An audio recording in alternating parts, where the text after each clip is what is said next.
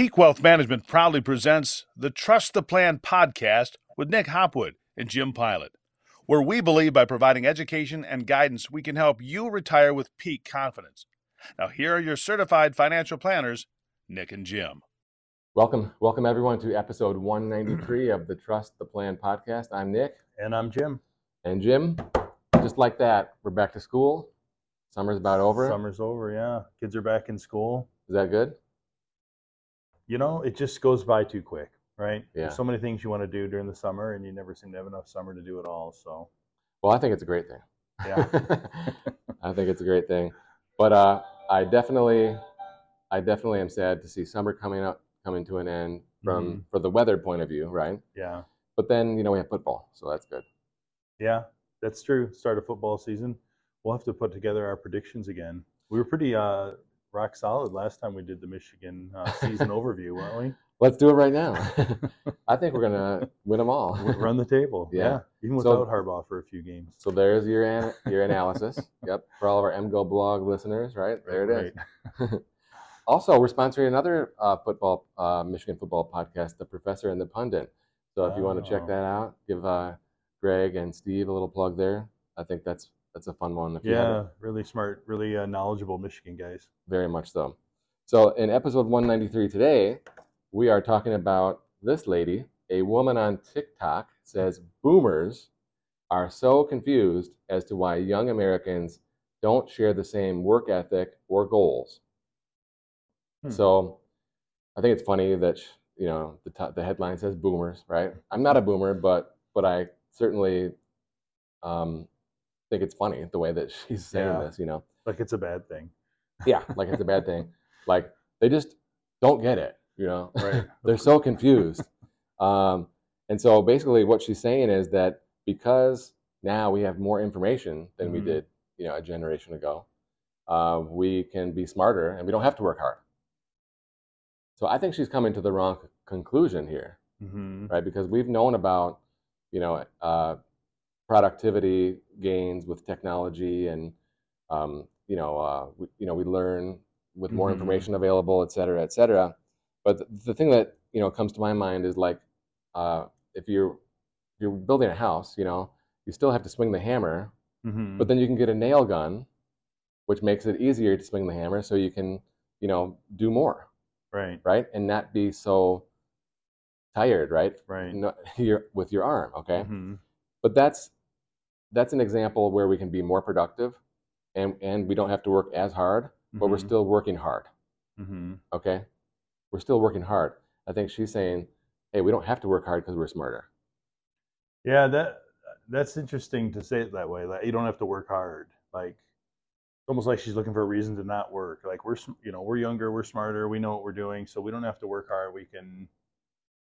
That's why we got our Netflix subscription, right? That's what I'm picturing as she's saying this thing is, doing everything possible to get out of being at work and go doing something non-productive, I guess. I don't know. And then, and so you were also offline talking about the roof, right? So what was that example? Yeah, I mean, in your analogy, right? If you're not swinging the hammer, hitting the nails in, but you got a nail gun, you can do the job twice as fast. Well, it sounds to me like her mindset is do the job twice as fast and then get out of there. Call it quits at lunchtime. Call it quits at lunch, right? But the first thought I had is, man, if I can get the roof done twice as quick, why not find a second roof to do and knock out two, right? So use that innovation, use that technology, use that education to be more efficient, to be more productive, to get yourself further ahead. And the only way to do that is continuing to work hard.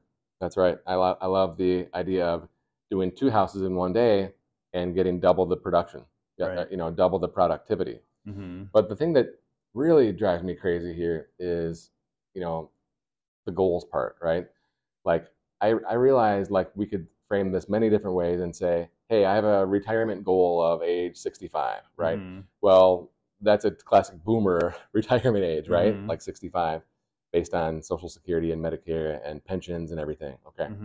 But, just because we know more doesn't mean you don't have to save money and have the finances, looking good and able to be able to retire. I don't know if she's saying, hey, my goal, instead of having an age 65 goal, it's an age 55 goal, or it's a goal where I can start new careers Mm-hmm. and have multiple different jobs, in my working career. I'm not sure, but I definitely think that just because we are more productive doesn't Mm-hmm. mean that we don't have to set any more goals. So that was a double negative. We still need to have goals, Mm-hmm. and we still need to work hard to get to those goals. Right.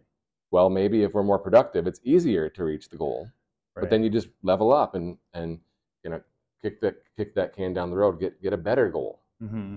It kind of reminds me a little bit of the FIRE movement. Remember we talked about that Yeah. in the past, where and maybe this is where she's coming from, is she doesn't want to work forever, right? She doesn't want this long career at the same company, till she's 65. She wants to retire early. Well, that's great, right? But when we've talked about this FIRE movement in the past, the conclusion that we always come to is you have to work hard. You have to put away a lot of money and be very disciplined on your cost of living and all these things, right? There's a lot that goes into it. So, if that's your goal, is to do something like that, to retire early and not spend your whole life just working away, well, there's no opportunity to get hard work out of the equation. You know what I mean? Like, You have to work even harder in right. that age 20 to 40 range Yeah. in order to save to the million. And by the way, I'm glad you brought that up, because we did those podcasts in 2019. So look, Yeah.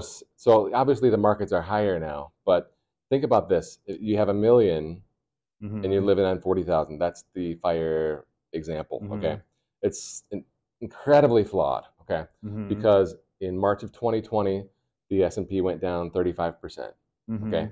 And your $1 million is now worth 650, and you're Mhm. retired with no other income source. Right. Okay. Big trouble. Okay. Mm-hmm. It rebounded. Okay. But like emotionally, imagine that time period. Yeah. And also imagine if you made a wrong step Mm-hmm. at that point by cashing out or whatever. Yeah. I mean, you keep taking withdrawals out. Right. Now you're way over 4% if you're taking the same amount. Yes, way over.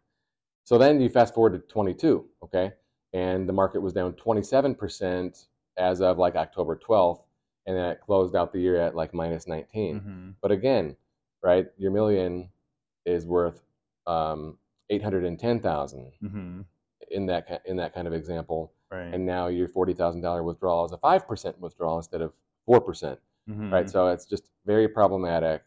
Right. It's the margins are like so razor thin, it's not worth it. And now you've been through it twice, right? Now you had this big drawdown, and it comes back, so you think, phew, okay. And then it does it again just a few years later. Like that, like you said, the mental and the emotional part of that equation is really difficult to get through when you know that that's your source of income and you see it fluctuating like that.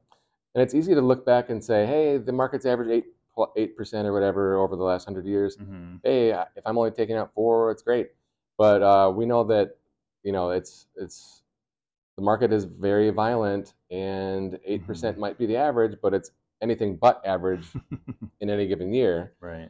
And it just I'm not willing to risk that, because you could have a 10-year lost decade like in the 70s, or from 99 to 09, where you average 0. Right. You're not getting 0 every year, but like you're having good years and bad years, but you're averaging 0 over 10. Mm-hmm. It's just not going to work. The margins are too thin to start with. So I think it's fun to talk about. It's fun to talk about the lottery, that 1.3 billion. Right. But it's just, it's kind of a fool's errand, in my opinion. Mm-hmm. So I'd rather instead focus on saving all that money like they do, and they do a great job of it.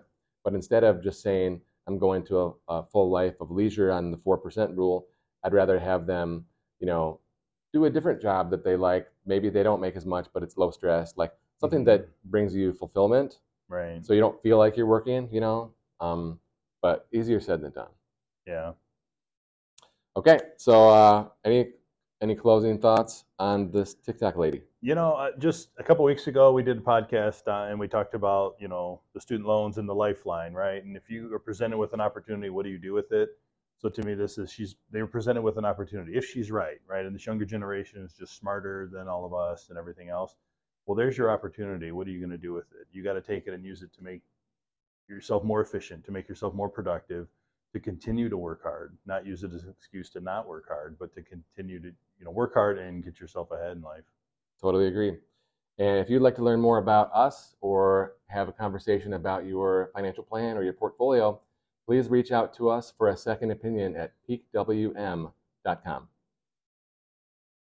Peak Wealth Management thanks you for watching and listening to the Trust the Plan podcast, featuring certified financial planners Nick Hopwood and Jim Pilot. If you enjoyed our program, please subscribe and share. If you'd like to learn more about our services, please visit peakwm.com. peakwm.com today. See you next week.